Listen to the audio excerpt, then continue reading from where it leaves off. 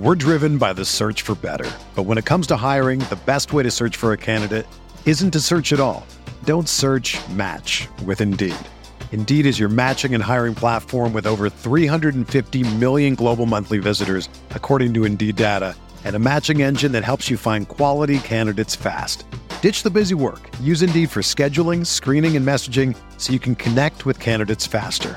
Leveraging over 140 million qualifications and preferences every day, Indeed's matching engine is constantly learning from your preferences, so the more you use Indeed, the better it gets.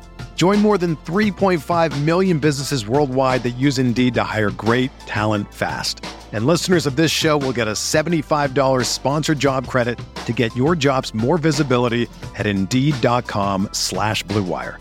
Just go to Indeed.com/Blue Wire right now and support our show by saying that you heard about Indeed on this podcast. That's Indeed.com/Blue Wire.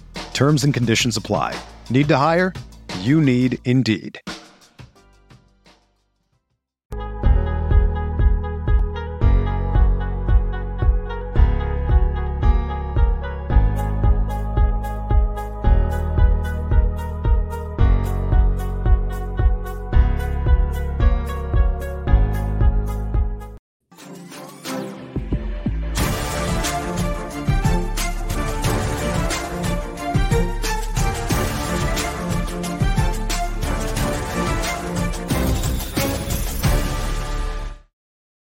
Welcome to the Tuesday, December 14th edition of the RotoWire NFL podcast, brought to you by WynnBET. I'm Joe Barley. You can follow me at JB Fantasy Sports alongside me, as always.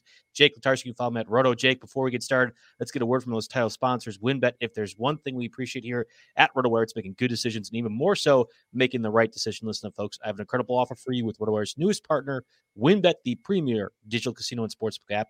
WynnBET is now the exclusive sponsor for RotoWire's fantasy podcast. WynnBET brings you all the latest action with a user-friendly interface, moneyline bets, boosted parlays, over-unders, round robin, live betting, and so much more right at your fingertips. If you want to break from sports betting, I don't know why you would, but if you do, head to WynnBET's digital casino and take a spin on roulette, double down blackjack, slam the slots, or try a hand of baccarat. WynnBET is currently available in 6 states: Colorado, Indiana, Michigan, New Jersey, Tennessee, and Virginia. While rapidly expanding at WynnBET, the possibilities are limitless. WynnBET is currently offering all RotoWire listeners a risk-free bet up to $500 on your first wager. Download WynnBET now. That's WYNNBET. WynnBET, the exclusive partner for RotoWire's fantasy podcast. Jake, it's week 15. We are officially done. It's incredible. We are officially done with bye weeks, and for many people, hopefully many listening right now, we have advanced into the first round of the fantasy playoffs. Kudos to you if you have survived the Jonathan Taylor bye week. Like Jake, I know has and is dominating our Dynasty League. Yeah, I had my worst week of the year by a mile. I mean, it was rough. I cannot believe. I still think they have to change this. Now that was well, fortunately and unfortunately, depending on how you look at it, that was my only Jonathan Taylor league. Of course, I wish I would have had more, but man, to have your best player, the best player in all of fantasy, unavailable when you're trying to make the playoffs in the last week, I was able to overtake the points lead in the overall points league, despite an even 500 record. I took the overall points lead this week from the person who had Jonathan Taylor. And, that's a significant cash difference there. So, in stake, right? No, there was a different league. Oh, okay. Yeah. It was more of a hometown one, but, no, I think the NFL's got to do something about that. I said that last week. I'm sure the players love it and maybe it'll continue, but they've always accommodated fantasy players in the past. And, I think they might have to do that again. Yeah, there's a lot of things that I wish we could change from this NFL season. That being one of them. I think last night actually was another good example of the referees completely dominating the game. And I know it worked out. I mean, not dominating, but there was a critical call that missed face mask on Matthew Stafford in the third quarter. And we're going to talk about the Monday Night Football game where the Rams helped out the Packers. It feels like the first time ever in the history of the two franchises that the Packers were able to benefit in some way from the Rams by knocking off the Cardinals. Packers now number 1 seed. You and I were both at that Packers-Bears game. And I talk about the officials again, and I'm not sure there's probably nobody in the NFL listening to this little podcast right now, but the officiating is horrendous. It is dramatically affecting my interest in the game. And I go back to the punt return for the Amari Rodgers muff for the Packers. We couldn't see it at the game. They didn't show a replay. Yeah, no, I couldn't see it. That guy stepping out. I watched the replay on Twitter later. I'm not a Bears fan by any means. I'm the reverse of that because I'm a Packers fan. That should not have been called. I mean, there was absolutely no reason for that to be called. And if the Bears had recovered that muff punt like they should have, the game is completely different. And that is one of 14 or 15 instances I can rattle off on the top of my head where the officiating has completely and dramatically altered the contest. And the Bears, that's the second time now with Cassius Marsh getting that 15-yard Olay penalty because the referee bumped into him. I'm fed up. I don't know how they make changes to that next year other than they need to, because this is getting embarrassing. And I thought Monday night, again, that missed face mask penalty, another perfect example. Yeah, well, I mean, the missed face mask penalty didn't really alter the game. Could have. It could have. Yeah, well, I mean, the Rams would have pulled away further then if Stafford had been given another chance. So I don't know. It is what it is. I mean, officiating's bad every year. It's hard to be an NFL official. I don't have a ton of.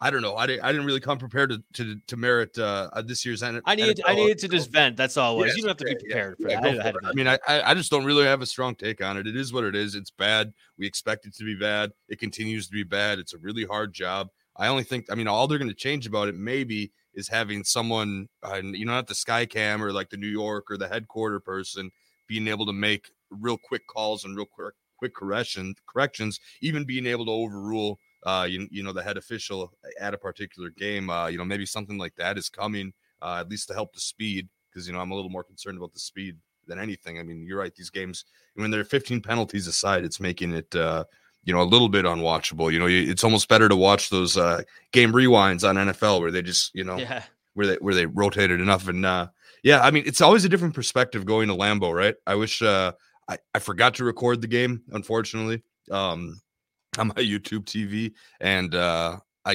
didn't get a chance to rewatch the game yet. But it's wildly different to watch it from where I am in the north end zone from that angle compared to the broadcast, the national TV broadcast, nonetheless. So. Anyway, so we'll talk about Monday night. I mean, Cooper Kupp MVP case continues, right? I mean, if I know Stafford had an insane game as well too, he looked dynamic, but I think if you are of the opinion that the MVP race is, it should be allowed for every player. It's not just a quarterback-driven MVP award. Then I think Cooper Kupp is well on pace. I mean, 13 catches, right? 120 yards, had that nice touchdown. There was a couple of critical catches late in that contest that really all of his catches were big. There were third and you had to convert a third down, had to get that touchdown. And Stafford went to him and he trusts him and he continues to trust him. He's averaging something around 24, 25 fantasy points per game. The most consistent fantasy player. The real life MVP is a quarterback award. We know that by now. It's quarterback of the year. That's not going to change, but we can at least give him the fantasy MVP trophy, him or Jonathan Taylor, of course, and relish in that. The Rams played well despite being very shorthanded. I mean, there's kind of a COVID outbreak there. Henderson, who was already banged up, didn't play. Tyler Higbee, Jalen Ramsey, Jalen Ramsey, all those guys. So this is actually a very impressive win for him. The Cardinals on the other side, Murray didn't do himself any favors. Some critical interceptions, despite that defense being a little bit, shorthanded, if you will. There's some important interceptions there. He didn't look composed on the final drive when they had a chance to. I thought with 11 seconds left, he would have spiked it, let everybody collect their breath, and then go. Unless he thought he was catching the defense off guard, but he was the one that looked to be caught off guard in that situation. So, real quick on the interject there, I did not realize you can't spike the ball if you're in shotgun. So if you're in shotgun, the defense knows automatically to go ahead and rush the quarterback because you're unable to spike the ball. But it sure seemed like the offensive line didn't realize that if you'd spike the ball, that's an intentional grounding. But if you are under center, you're allowed to spike the ball. I had no idea that rule was a thing. Yeah, so couldn't he have walked up under center and done it? I mean, it would have taken a couple more but I'm saying the defense knew he's passing the ball because he's in shotgun. He can't spike it. Okay. Yeah. I didn't catch that on first glance. So yeah, very, very good, good observation there. So, I mean, beyond that, what do we take away from the Cardinals here? I mean, Chase Edmonds did not get activated here.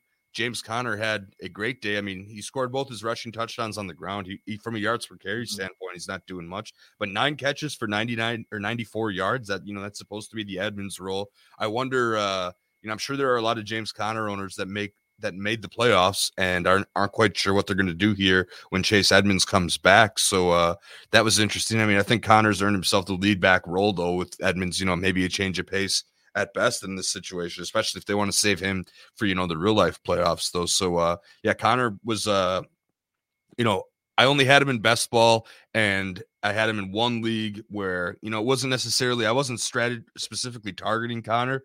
It was more, I'm going to get Connor and I'm going to get Edmonds for $11 total at the auction, and I'll have the backfield at least. One of them will go. And before the Edmonds injury, I was starting Connor and Edmonds at the same time in a lot of weeks because that was going. I didn't really, this wasn't a call that I saw coming necessarily. I thought it would be the Chase Edmonds show. Injury, of course, helped with that, but Connor had been playing well since early on in the season. I know Coventry, one of our RotoWire guys, was all over the Connor calls, so, big kudos to him. But he's been a low-key, I mean, when you have the lead back on the arguably the best offense, it was always the argument for Edwards-Helaire or Darrell Williams when Clyde Edwards-Helaire was hurt. When you have the lead back on the best offense, it's going to be fantasy productive here. Right. And he's helping himself out by becoming a dynamic pass catcher too. And you wouldn't think that with a guy like Murray, who would tuck and run as opposed to dump it to his back. But they did a great job getting the ball to Connor in open field. And, a few breaks go their way, go the other way, then,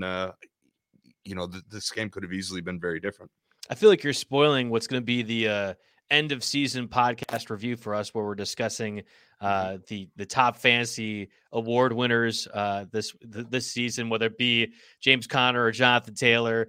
We'll get to that. We're running a little late this year because of ad deals, so we're running into January, which is, this is the longest schedule we've ever had before. We're gonna have to make up some content for you. So award show it is. I'll wear my suit and tie that day. Oh, I like that. We need Jake in the suit and tie. That's perfect. Otherwise, from that game as well too, DeAndre Hopkins kind of struggling a little bit has been surprising. He was a guy that I was high on him. Frankly, it wasn't because I didn't get enough. Or it wasn't because I didn't want to get enough shares of him. I never wanted to draft at that price. And it's a philosophical thing. If you were taking DeAndre Hopkins, you had to more or less say, I'm not taking a running back early on.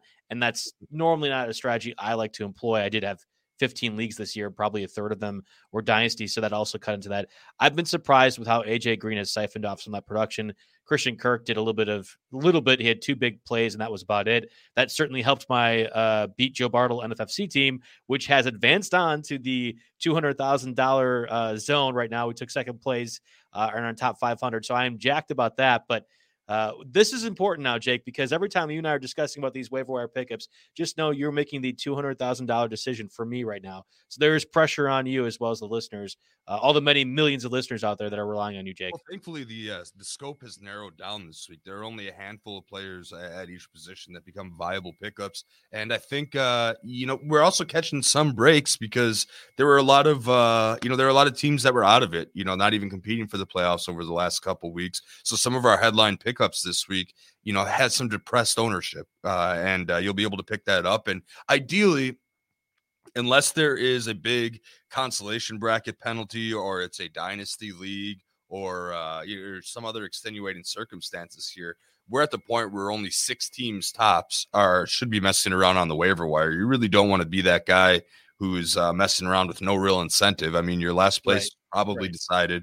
So there are less teams around. This is also a time when I'm thinking, there's a pickup this week that I would consider dumping the whole budget on. And, we'll get to that in a little bit. But, hopefully the guys that we talk about are more readily available now, given, maybe a little less interest among the rest of the league. That's why I feel like you always have to have stakes, whether it's our stake league, doing the stake bet going to the end, or, some kind of dynasty implication, or some kind of last place penalty. We could do a whole show on last place penalties. Maybe that's our January show. It helps to have something to keep people involved. But I think in the great majority of leagues here, we're not going to have a ton of competition on the waiver wire. You're competing with the teams on the playoffs, and hopefully in a lot of those situations, the playoff teams they're set with their roster. You should always be improving your roster, and hopefully will help you. But yeah, let's get after it here. Yeah, we have a couple of really good questions in the comment section that don't necessarily pertain to what we're doing, at least in our rundown, right? We try to go quarterback, running back, wide receiver, tight end, your waiver wire pickups each and every week, and especially for those out there who are in the playoffs. There's going to be some priority level for that. But I do want to get to a few of those questions at the end of the show before we really dive into the quarterbacks, streamer options, and 2QB stuff. Let's get a word from our sponsors here from Blue Wire. We're driven by the search for better. But when it comes to hiring, the best way to search for a candidate isn't to search at all. Don't search, match with Indeed. Indeed is your matching and hiring platform with over 350 million global monthly visitors, according to Indeed data, and a matching engine that helps you find quality candidates fast. Ditch the busy work. Use Indeed for scheduling, screening, and messaging so you can connect with candidates faster.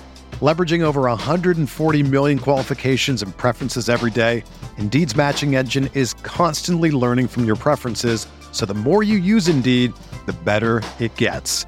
Join more than 3.5 million businesses worldwide that use Indeed to hire great talent fast. And listeners of this show will get a $75 sponsored job credit to get your jobs more visibility at Indeed.com/Blue Wire. Just go to Indeed.com/Blue Wire right now and support our show by saying that you heard about Indeed on this podcast. That's Indeed.com/Blue Wire. Terms and conditions apply. Need to hire? You need Indeed. Another day is here, and you're ready for it. What to wear? Check. Breakfast, lunch, and dinner? Check. Planning for what's next and how to save for it? That's where Bank of America can help. For your financial to-dos, Bank of America has experts ready to help get you closer to your goals.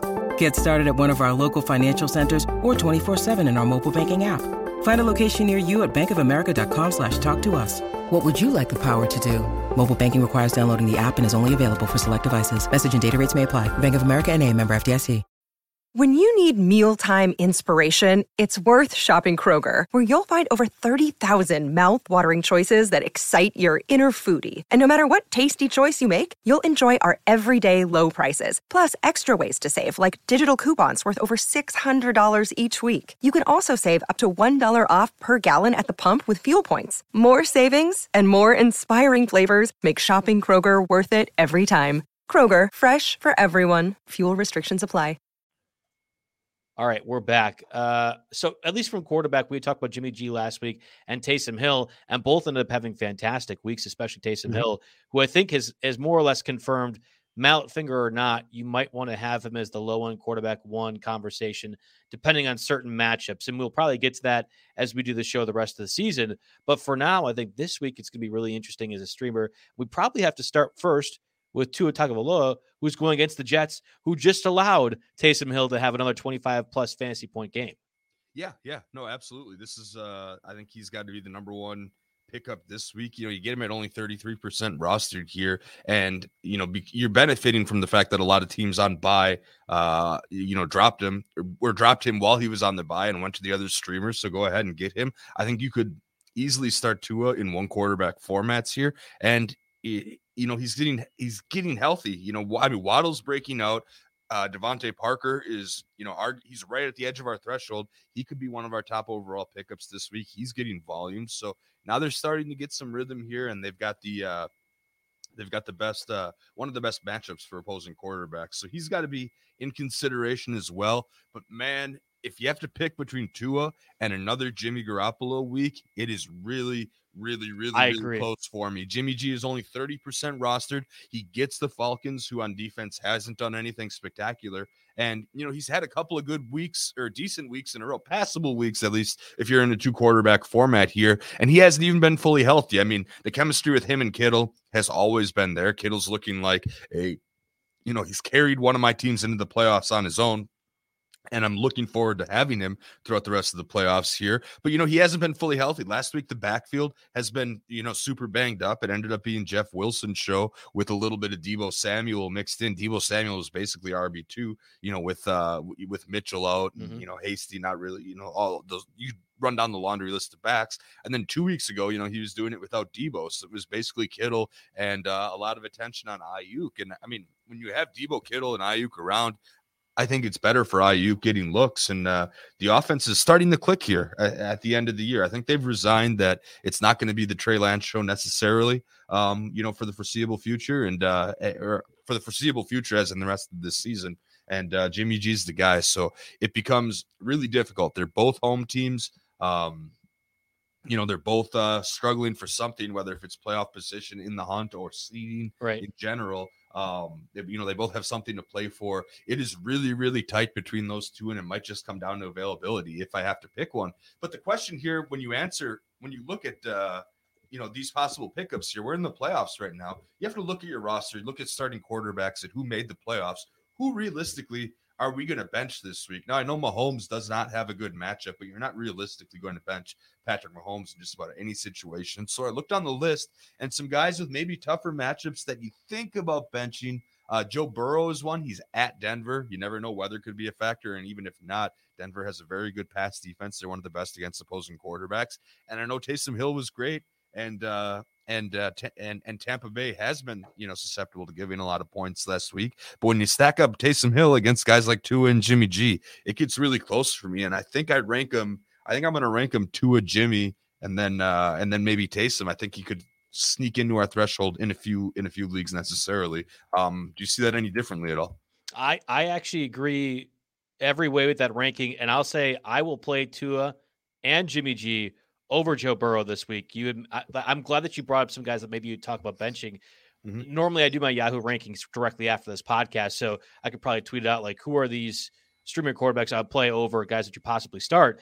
And I think that's kind of an interesting question. And actually, in fact, we have Jay Red, asking a similar question, but he's saying he's got to buy this week. So next week, and this is important, when you are looking at streaming quarterbacks, if you haven't already done this, planning ahead for their schedule is really important. If you know you are weak at a position, particularly quarterback or tight end, there's not really going to be a point where you're grabbing a streaming running back or wide receiver if you've made it to the playoffs and really projecting for that to be the case. But I think quarterback, you can especially get by with it. So he's asking for next week, not this week. He's next week, Joe Burrow, Russell Wilson, or do I go get Garoppolo or Fields and start one of them over? Garoppolo could be on pace to have 3 straight good games, because if he does well against a match against the Falcons, where they're the 31st worst team against opposing fantasy quarterbacks, the following week, he's got the Tennessee Titans too. I actually think Garoppolo might be somebody that you're doing a double dip. You're taking away a possible top 12 starting quarterback this week from somebody else and being able to play him next week too.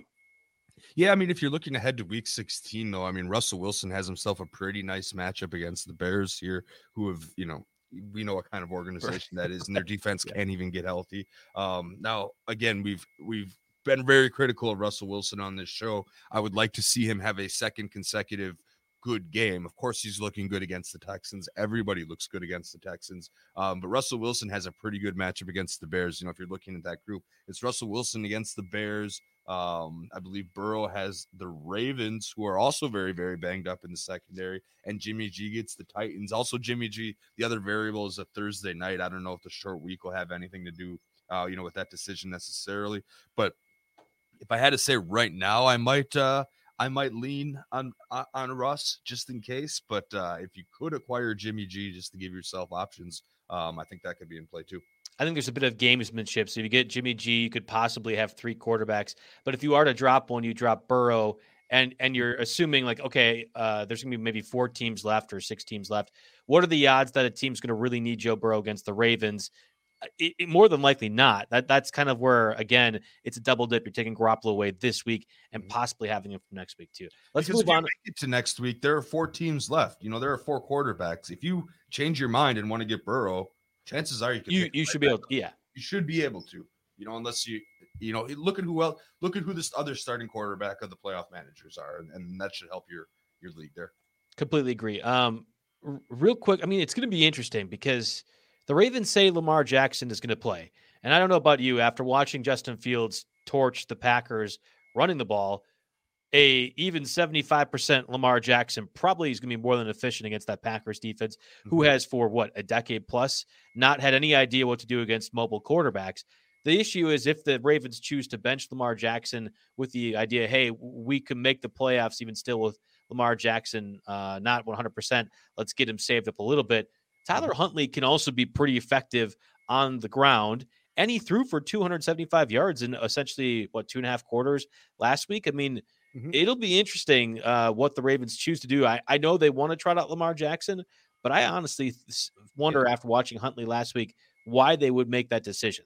Yeah, I mean, Huntley, 27 for 38, 270 and a touchdown in relief, 6 for 45. Unfortunately, the bar in Green Bay did not have the red zone on, so I didn't quite get to see all of it. I only saw the main games necessarily, but from everything that I can tell, Huntley looked pretty good. And among the two QB options this week, he would probably rank, among the top if he's going to play. I mean, the other guys that I'm gonna touch on here when we do kind of our quick hitters, there's not really a lot to like about any of them. Out of all these guys, Huntley has the most upside. It would be smart. I mean, because is Lamar Jackson going to be the most effective runner he can be? I'm sure they've got a special shot that they can stick in his ankle and numb the pain a little bit, but I don't know if that's exactly the best course of action with your franchise quarterback here. So there's a lot to see here going up. I think in like our dynasty league, I'm probably going to make a Huntley bid if he's not already rostered, and some of these other guys just to have just in case. I don't think I would. Let's say Huntley plays against the Packers. I still don't think I rank him above Tua or Jimmy G, but he maybe battles Taysom as that QB3. He's a top 20 quarterback against the Packers, but not top 12. Yeah, exactly. So again, it's mostly a 2 quarterback league conversation there. But again, it all goes out the window if Lamar plays and he's managing a low ankle sprain. At least it's not the high ankle sprain. I always love how they clarified that this year. Right. But it's become far more important. It has become far more important. And I think fantasy influencing how the NFL operates. I think that's part of the reason there. But Huntley's one of them that you want to watch out for. The other one is Josh Allen is day-to-day with a sprained left foot. He was spotted in a boot. And Mitch Trubisky is next up. There are 2 reasons I don't like this. One, because it's Mitch Trubisky, and I finally have, I had nice things to say about him in some past years when I was on the show. But I think those, my meter there has ran out, and I don't have many more nice things to say about him. Now he's with a more competent team this time around. But the problem with Mitch Trubisky is he's versus Carolina and at New England is the next 2 games. Both are top 3 against opposing quarterbacks. So you have an already bad quarterback going up against an incredibly tough fantasy matchup. I mean, the 15 points you're getting out of him in a 2 quarterback league, you almost want to think about, flexing a running back or a receiver in that situation here as opposed to Trubisky. And it's the same, Taylor Heineke, last I saw, he was getting an MRI on his knee. Kyle Allen is next up there. And then, of course, with the Giants, Daniel Jones is visiting the specialist. He's getting scans this week. I don't know if he'll take back over from Mike Glennon. I don't know how much incentive they really have to do that, but just a couple names to keep an eye on if you're in 2 quarterback leagues. Yeah, I completely agree on the Trubisky and Allen calls, and same for Mike Glennon. Or we had talked, what was it? I'm blanking on the 3rd string quarterback for the Giants. We mentioned last week because we thought both Daniel Jones and Mike Glennon weren't going to play. I think you're really dipping low in those super flex leagues if you're considering any one of those 3 quarterbacks. Trubisky might have an angle if he didn't have tough matchups against the Panthers and Patriots on the docket next. I've got a 10-team super flex where Herbert and Hurts have been my guys all year, but I also picked up Jimmy G the week you're fine. Hurts was on bye, so we had the Minshew and then the Hurts. Now I got to start thinking about, oh geez, well man, do I take Jimmy G's matchup or over Hurts or what am I going to do? They all have great matchups to open up the playoffs, so we'll have to wait and see. Okay, let's move over to the running back position, and we had talked about Rashad Penny a little bit, really the Seahawks running backs as a whole at the end, because it wasn't clear as to who was really going to jump out. Well, I think it's pretty clear now. Rashad Penny had 16 carries for 137 yards and 2 touchdowns. Yes, you talked about against the Texans.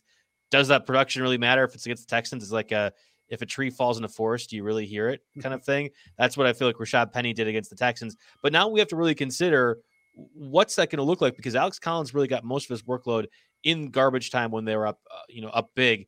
I think it's Rashad Penny as the guy in that backfield, but what does that mean rest of season? Yeah, so this is the Penny show. As long as Penny and Collins are active, there's really no reason to keep Adrian Peterson up from the practice squad. I think that could very well end up being just a 1-week thing. And I'm glad you mentioned the garbage time situation here because, you look at the distribution here. Penny had a 58% snap share, and you probably think, oh, that doesn't stand out a ton. But he basically came out for Carroll once we got into garbage time here, or for Collins here, once we got into garbage time there. So he's the man, really. I mean, he's at the Rams, and we saw what they just did to James Conner. We got Chicago. We got Detroit. Detroit in week 17 of the fantasy playoffs. I mean, I think this is a point in the season, especially if Russ is playing better, finally, that's going to help the fantasy matchups here. So Penny's got to be your top overall pickup this week at only 21% rostered. You can empty the whole fab budget on him if you need an RB2. You might not need to empty the whole fab budget here if you're in one of those leagues. You want to take a look at, the other teams in your league and where their fab is at. But really, Penny should be the cover boy of this show on any waiver wire show this week. He seems to be the clear-cut thing. And, we briefly mentioned it last week, but Penny is the first-round pick in 2018. He has the pedigree. He's only 25 years old. He should have the skills. He's just never had the opportunity before. Because he's never been healthy. Big time, never healthy, never had the opportunity. It's always been, the Chris Carson backfield there for the last few years. But Homer's not going to cut into him. They don't really like DJ Dallas that much. And clearly Alex Collins is second fiddle here. It looks like Pete Carroll said on Monday that the Seahawks will continue rotating backs, but Penny deserves to be the primary option here. And when he's available in 4/5 of leagues, I mean, geez, go get him. I mean, that is the decision will be, whether you start him over your established RB2, not should you bid on him or not, because everybody should bid on him. That's a completely true part, and I think really important to emphasize as well. You need to get him. It's just a question of will you be playing him against somebody else, and that's key. We'll talk about the Chargers in just a second because maybe we'll get more information as we wait. But let's move over to the Lions backfield, which Adam Schefter, I don't know if you saw that, had kind of more or less revealed on Sunday what the Lions back look like without DeAndre Swift kind of limited. It was Craig Reynolds that emerged as the key piece, 11 carries for 83 yards, and you had the Gakboy guy only get 8 for 25.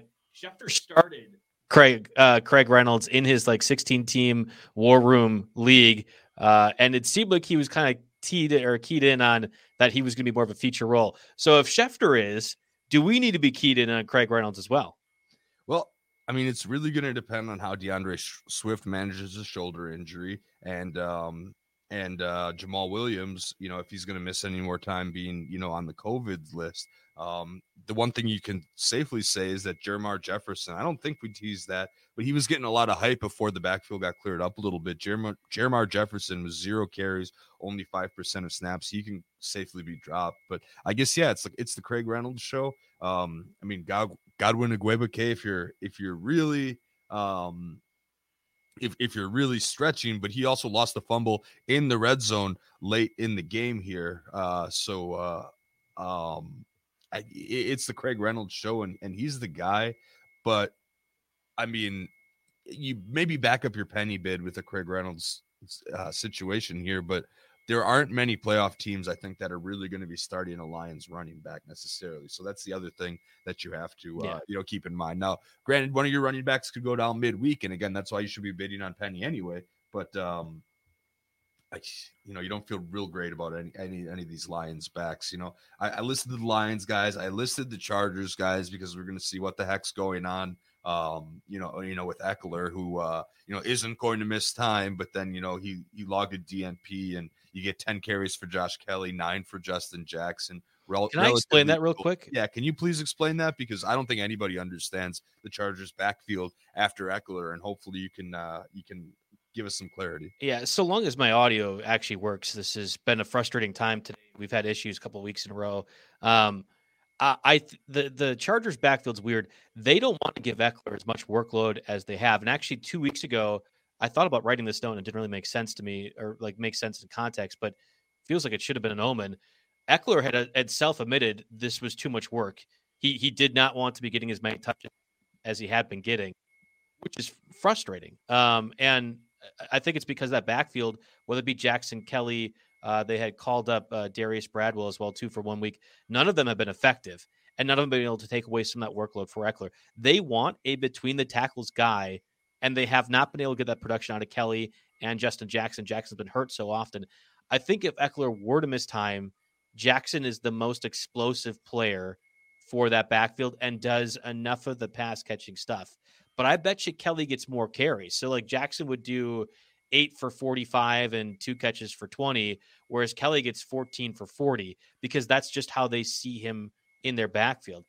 that's not valuable in any sense of the imagination for either of those players. So that's one of the weird situations where there actually isn't a valuable backup at all with the Chargers backfield. There isn't a clear-cut guy because they'll end up having their dudes do so much similar stuff that it cuts into everybody. It's like a reverse Patriots backfield. If the Patriots running backs are good, all the backup Chargers backups are bad, but they'd have them do the same thing. Mm-hmm. Yeah, I mean, you can break that backfield down better than any of them, and I hear you there. That's one that, again, we're not going to be able to give a ton of insight on Tuesday, but maybe by Thursday, Friday, there's a late one you can scoop up. Julia had asked a question real quick. Is my audio cutting out again here?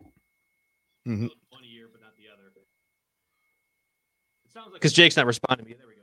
Well, you cut in and out. I can hear you. I can hear you faintly, so I can talk for a while. Okay. I can talk about these Dolphins backfields. I'm basically learning this Dolphins backfield in real time. Man, when I spend an entire day in Green Bay on a Sunday, I do have some news to catch up on here necessarily here. So it seems like on Friday, the Dolphins have placed Myles Gaskin, Phillip Lindsay, and Salvon Ahmed all on the reserve COVID list, right?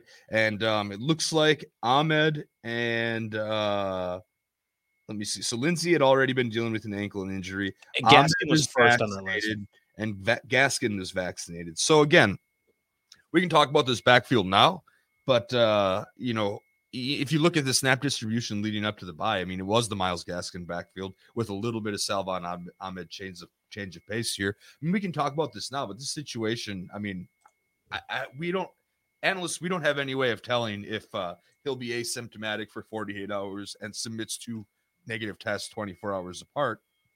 So it seems like, with the Dolphins on bye week 14, as long as none of these guys are really are drastically affected by it, I would imagine that the matchup against the Jets, it's still a Gaskin backfield here.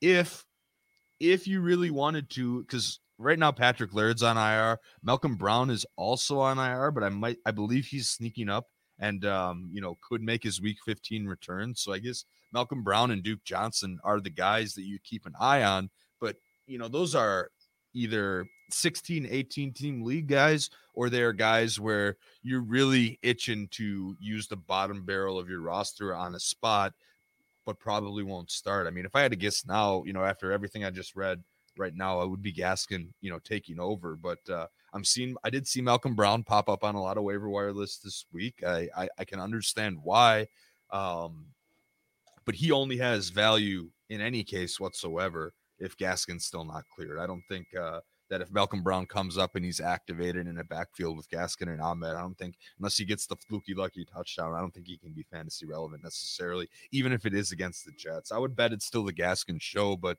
we do there's another waiver wire column on the site on Thursday. I'm sure John and Mario will talk about it in their preview, what developments there have been in this situation. But the honest answer is it's too early to tell. So I have Gaskin in a important league. I will be playing him if he is active. He had the most carries, I think, of his career, but certainly this season, week 11 against the Jets, 23 for 89, then caught a receiving touchdown too. If Gaskin is available, I will be playing him this week in one of my important dynasty leagues.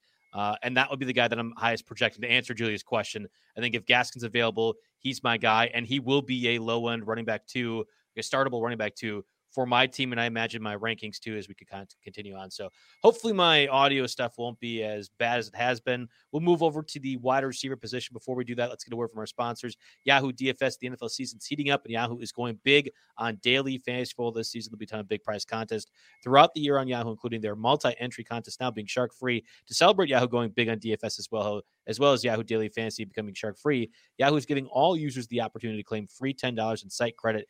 Users can take advantage of the free $10 site credit offer to join any paid contest, including Yahoo's biggest contest, the weekly $1 million DFS NFL Baller Contest. The weekly $1 million contest obviously features $1 million in total prizes, including first place receiving $100,000 and tons of overlay in prizes. Play daily fantasy football on Yahoo this season. Visit sports.yahoo.com/dailyfantasy/welcome to claim that free $10 offer and get started. So wide receivers was the KJ Osborne, Amon St. Brown debate. And I think we ended up making that a board bet. Did we not? Yeah. What was the result of that? Did I have Osborne? I think you had Osborne and I had St. Brown, and I don't know if we ever decided on the format, because if it was a full point PPR, I end up beating you. But in a half point, given that long touchdown pass that Osborne had on Thursday, you would win from the Osborne touchdown. There's always some kind of controversy in these, right? Somehow we didn't see that. I didn't think it would matter. I always just assume half point PPR scoring as basically the default, but I don't know if we can settle that then. So 8 receptions for Amron. I keep saying it wrong, but that's fine. 8 receptions, 73 yards. That puts you at 15.3 in the football. Amron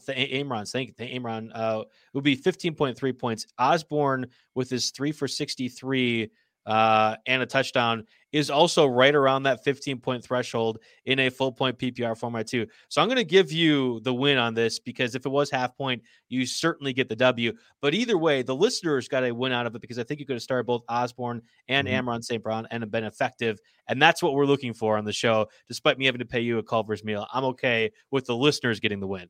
Yeah. Hey, I'm sure there's going to be plenty of time for us to even that out, over these last few weeks of the season here in the fantasy playoffs, where the stakes are even higher than a Culver's meal. But, looking back at, it's not possible. Looking at the waiver wire for wide receivers this week, it's not good. And I think you still have to look at those two guys, that we talked about, after Amon-Ra had his 8 catches for 12 targets. The 12 targets is what I follow and what interests me. And I mean, KJ Osborne is still only 38% rostered, and Thielen's not just going to magically come back here. So you definitely have that big play potential with Osborne. Devontae Parker, who I mentioned, we talked about him last week, so I didn't have a whole set related to him. But, Devontae Parker is only 46% rostered, and you could definitely catch some people sleeping. I think you could sneak in and make him a wide receiver 3 this week, if you had to, and you would feel pretty comfortable about that. And, of course, last week we also touched on Guyton, who had the touchdown, but Palmer had surprisingly more receptions here. So, an interesting dynamic there. As far as new names this week, it's all quick hitters, and it's not people that am totally in love with, but I'm going to try to throw some names out there anyway, just in case. He didn't do great last week, but Jamison Crowder is only 37% rostered, and he's essentially the last man standing for the Jets. Yes, he burned me in 2 leagues. I started him in one league. I actually took out Guyton to play. I would not have recommended that. Crowder. I still scored 180 points and and won a points title, so I'll live. I like Crowder. He's a veteran. He can get receptions if he's targeted. But you know what? The main things here is, Corey Davis, he's out for the season with a groin injury. And it was Saturday or Sunday. It was really late that the Jets placed Elijah Moore on IR with a quad injury. So it's looking like he might only be the minimum stay on IR, but that's still 3 games out. I pretty much cut him in a 10-team league, Elijah Moore, because, even if he does come back for the fantasy championship, it's the Jets offense. What am I really getting into there? Chances are he'll still be around and available if I really want to get him back. The other situation, of course, is Braxton Berrios got 10 targets for whatever that's worth. But I would still say that, on a team that's going to be behind heavily, game flow is always going to go more towards the receivers than the running backs. I think Jamison Crowder is still very interesting to me at 37% rostered as one of the last men standing there here. And as far as new names, I would still take KJ Osborne over Jamison Crowder. I would maybe take Amon-Ra St. Brown over Jamison Crowder. I would definitely take Devontae Parker over Jamison Crowder. But as far as new names this week, Crowder gets in the mix for me. Yeah, I also started Crowder in one league that I needed him, and he was awful, definitely frustrating. And I don't want to rely on the Jets if I can from a pass catching perspective. That's not fantastic for me. The Dolphins secondary is really good, but if there's one weakness, it's in the slot. It could be Braxton Berrios, it could be Jamison Crowder, but I think that's where the funnel will end up going for that offense. Let's go to Robbie Anderson. Actually, you already have a nice write-up for Robbie Anderson, but Mike asks Robbie Anderson or St. Brown, and I think I'll kind of toss it to you and give your overall thoughts on those debating 2 players. Man, it would be a different story if the Bills had Tre'Davious White back, because Robbie Anderson is going up against the Bills, and they are still the number 1 defense against opposing wide receivers here. So I'm not ready to, crazy jump on Robbie Anderson after one good week. You could say one, that was matchup. You could say two, it was maybe game plan with the new offensive coordinator getting something going. But, he's still got Cam Newton throwing him the ball. It might depend on me. To me, again, we get these questions that are a little bit impossible right now, but DJ Moore is dealing with a hamstring injury, and he pulled his hamstring in Sunday's loss, and he is day-to-day. Now, if DJ Moore does not get back on the practice field this week, then I think why not go with Robbie Anderson? But I'm not necessarily excited about either of these options. Robbie Anderson's situation, what he's capable of. We've all seen it in the past here, but, he hasn't been big scoring, and the targets haven't necessarily been big. Before the bye week, he had weeks of 1, 3, 6, 6, and 4 targets.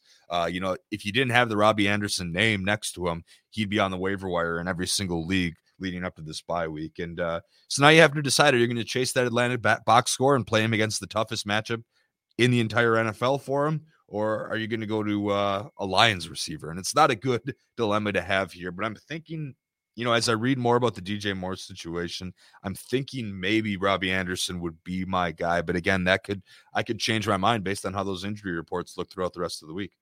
Yeah, I think the key part of this is, what were the Panthers' offense going to look like after they fired their offensive coordinator? Joe Brady was gone. You mismanaged Terrace Marshall, who was our favorite guy at the beginning of the season. DJ Moore was being miscast as well, too. Well, now you have Robbie Anderson, who we knew was talented. And honestly, you look at his career totals, it's like, yeah, absolutely Joe Brady deserved to be fired given what he's done to Robbie Anderson's numbers, who had been otherwise consistent for both the Jets and Panthers offense, which are by no means crazy ones at all over the course of his career. I think it's Robbie Anderson too, because the target share is going to be there. And I have more, that's the upside potential too. So if you have a similar target share and you have an upside potential with Robbie Anderson, regardless if it's Cam Newton or PJ Walker throwing the ball, I think you have to go Robbie's direction, although it is a tough one to make for sure.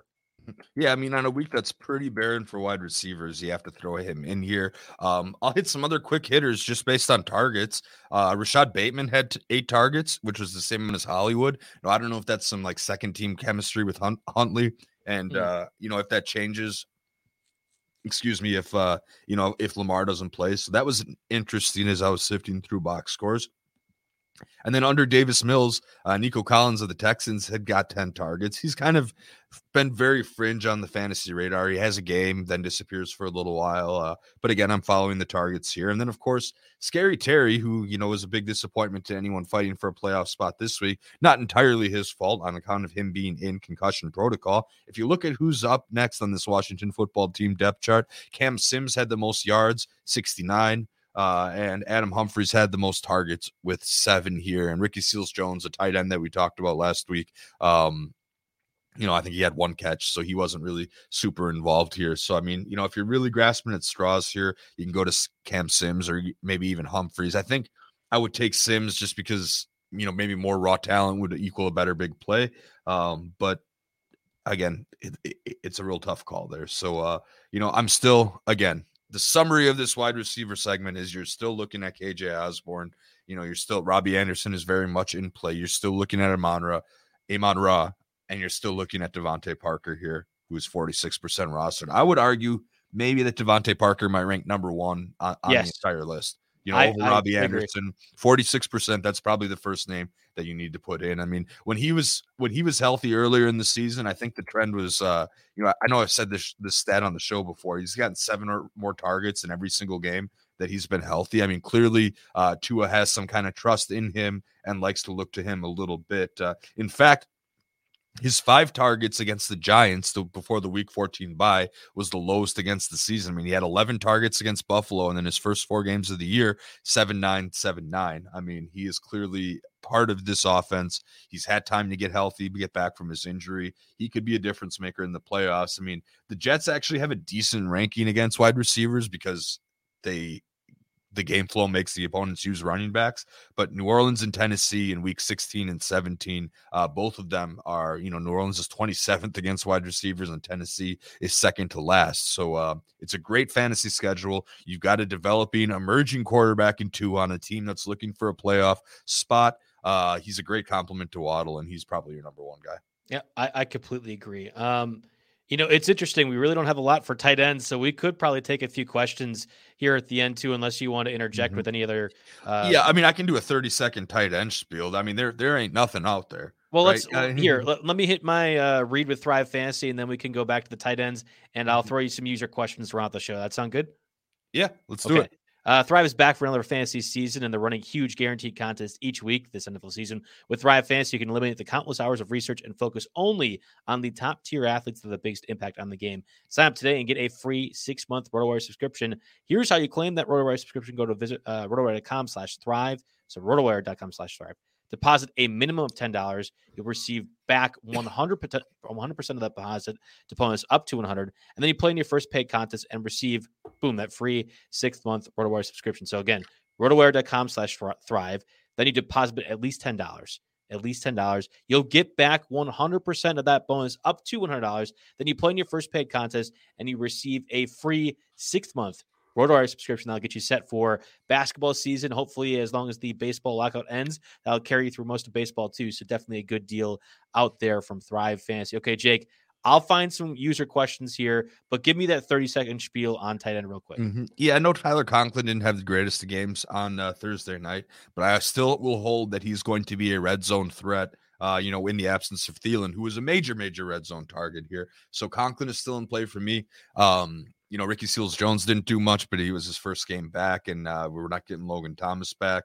Cole Kmet is always going to be very fringy with the Bears. You pick his good week, you pick his bad week. We'll see. And Gerald Everett interests me a little bit. For whatever reason, Russell Wilson doesn't target DK Metcalf so much anymore. I saw an interesting message board post about over the last 4 weeks, the Lockett versus Metcalf targets and production numbers. It was ridiculously over.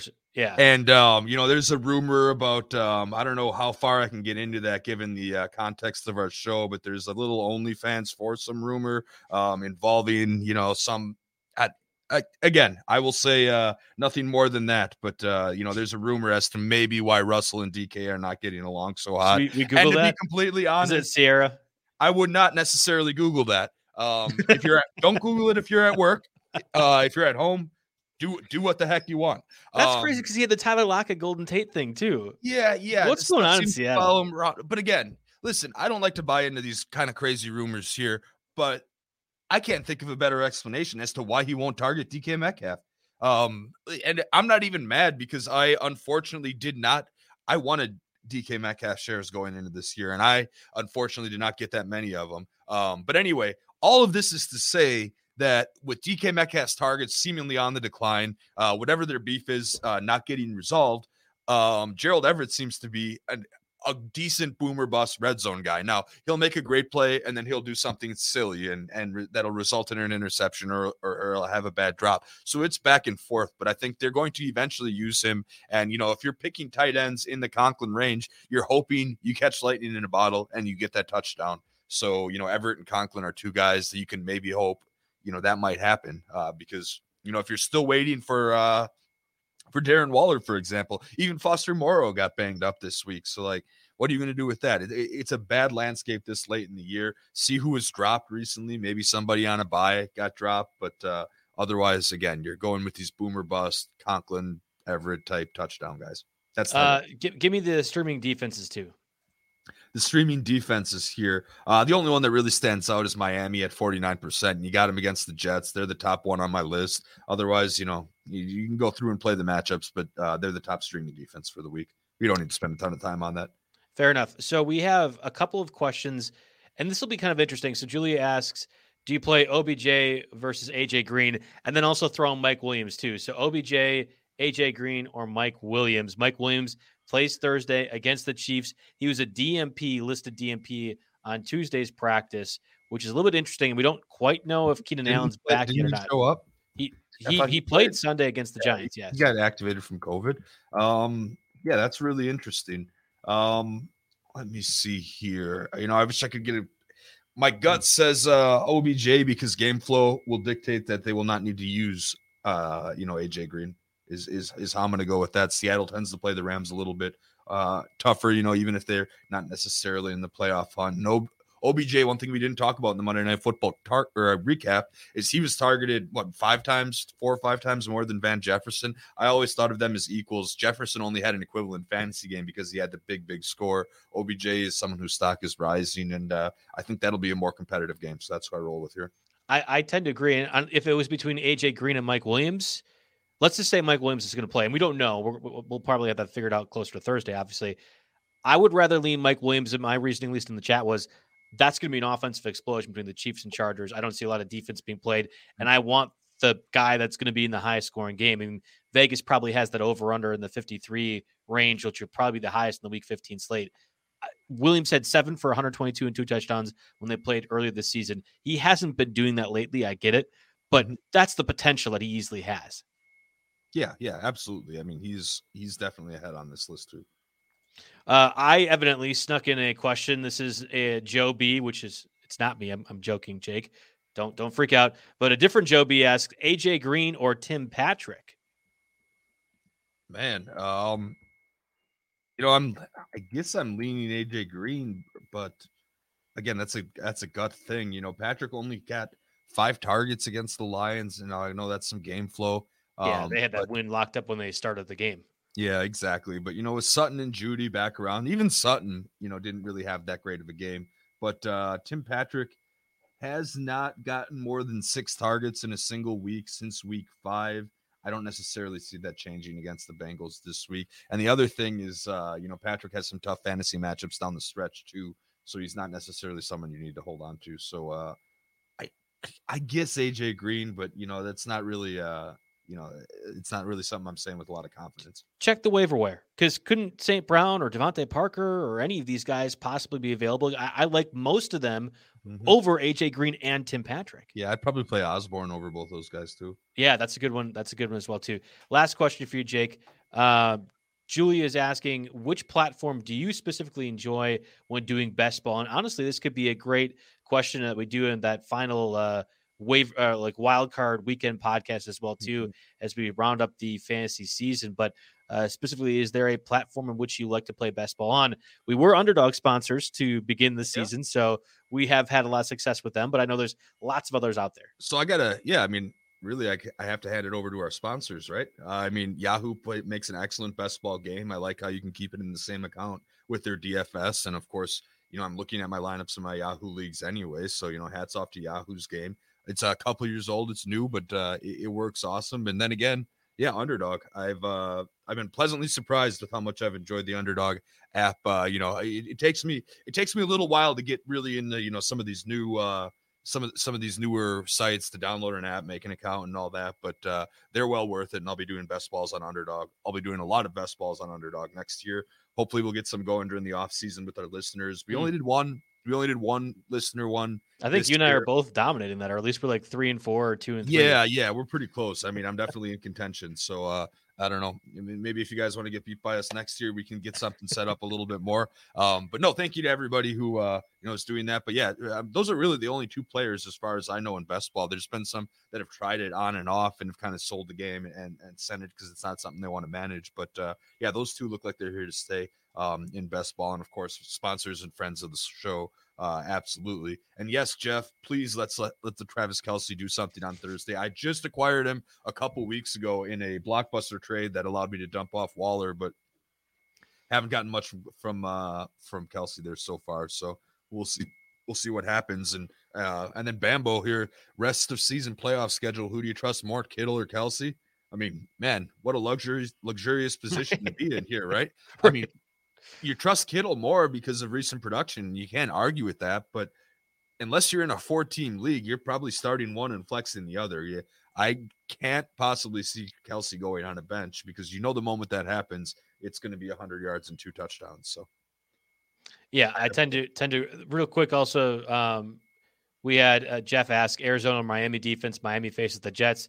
Arizona gets the Lions. To me, this is a no-brainer. Cardinals the whole way.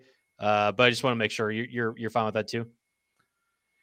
Yeah, I guess I would rank the Cardinals a little bit higher, but this is a coin toss situation. Who gets the big play off the turnover here? And that could equally happen to both teams because both offenses that they're facing are equally bad here. There's, I think Jim does it when he answers fantasy questions. He gives you a confidence rating, or some analysts do this because, a question like that between two defenses playing really crappy teams, that's truly a coin toss on who gets the right play. It could matter. It could come down to who steps out of bounds on the return.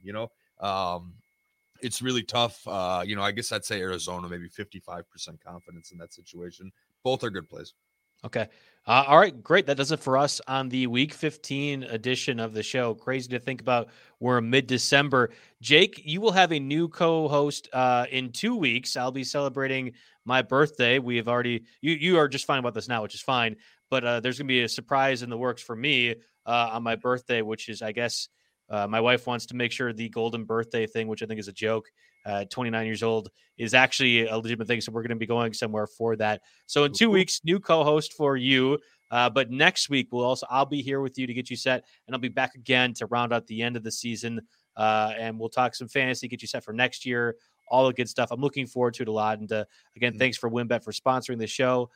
Thanks, Jake, for being here each and every week. And hopefully for everyone out there listening, this gets you set for the playoffs. And I want, real quick, and I'll tweet this out too, send me your teams that missed the playoffs if you had Jonathan Taylor. I feel like that has to be like a 97%. You get to the playoffs if you have Jonathan Taylor. I'm curious to know if there are any leagues out there or any rosters that didn't make the playoffs with Jonathan Taylor, so I can commiserate with you, or at least tease our good old guy, Harry Thompson, who has Jonathan Taylor, missed the playoff league that I'm with him. And I was teasing about that earlier. So send me those if you have any, if there are any actually out there, listeners, and tune in next week as we get you set again for the divisional round, probably, of your playoffs. Everyone is talking about magnesium. It's all you hear about. But why? What do we know about magnesium? Well, magnesium is the #1 mineral that 75% of Americans are deficient in.